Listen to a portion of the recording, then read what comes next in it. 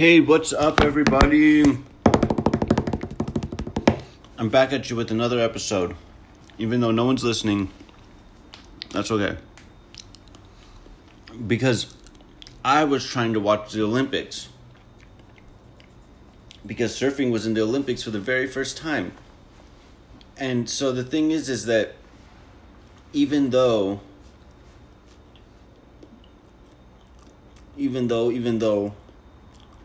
surfing was in the Olympics for the very first time, I was really not able to watch it, unfortunately, because I don't have a TV provider. So it just let me watch like 30 minutes, and then I got another 30 minutes. I think I watched about an hour overall, which is kind of a shame. I was watching the beginning of the heat with Kolohe Andino versus John Florence.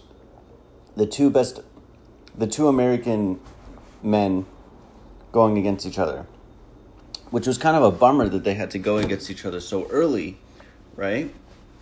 Because I was like, what the hell? I thought they're supposed to be teammates. So why are the two American guys going against each other? Anyways, I only got to see the first half until the heat cut out.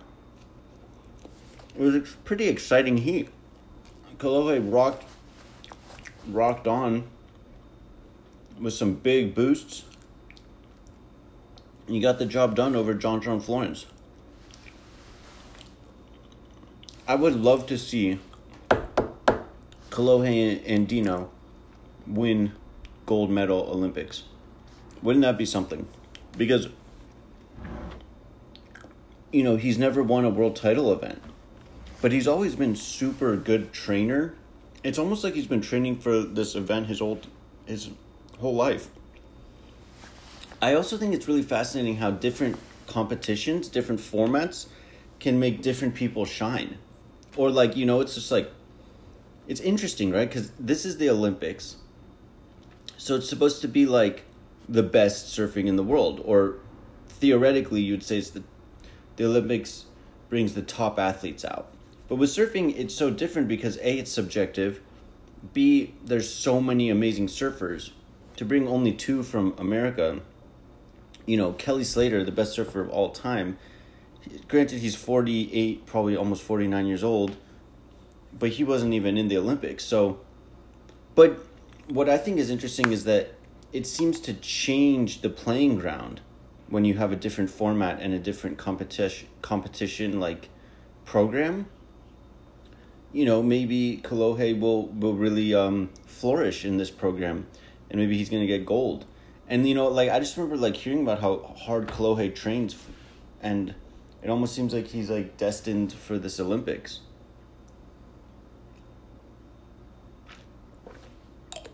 You know what I mean? So I'm drinking some cold brew coffee right now, just to get the day going. And I think that that's pretty splendid. I think that's pretty damn splendid. And so Kolohe Andino, in my opinion, is pretty awesome, I think that if he won gold, that would be a really awesome story. To see someone who always was at the top of the surfing, never actually won a contest, but always should have. And then to see him win gold, that would be really, really something else. But even if he doesn't win gold, he still performed very well. It's pretty surprising that he beat John Florence. And yeah, let's see. Also there's Team Brazil, there's Team Australia. It's frustrating that I can't really watch it, but let's talk about the waves. The waves were pretty not that amazing, right?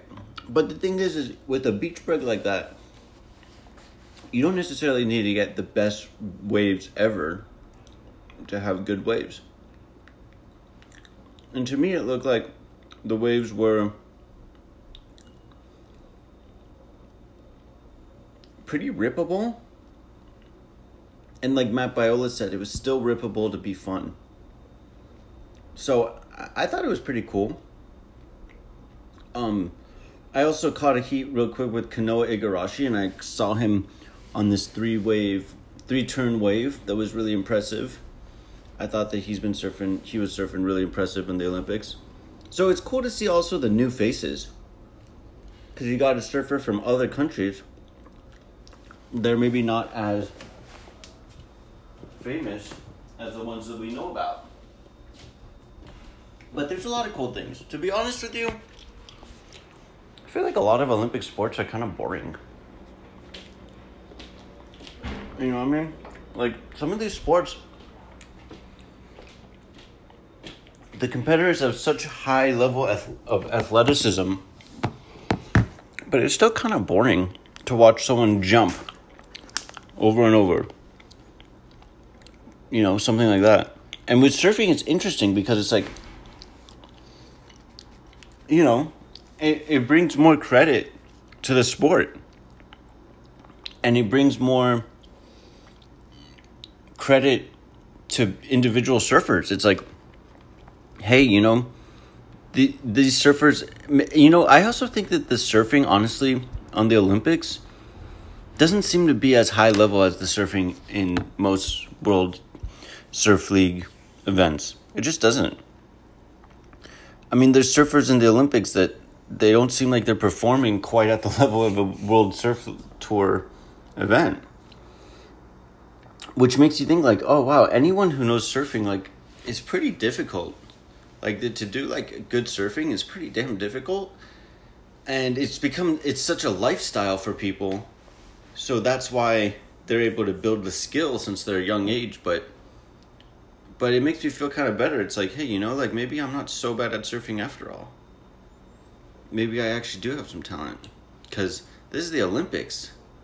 And the Olympics are at this level, and the World Champion Tour is what I would think is actually on a higher level.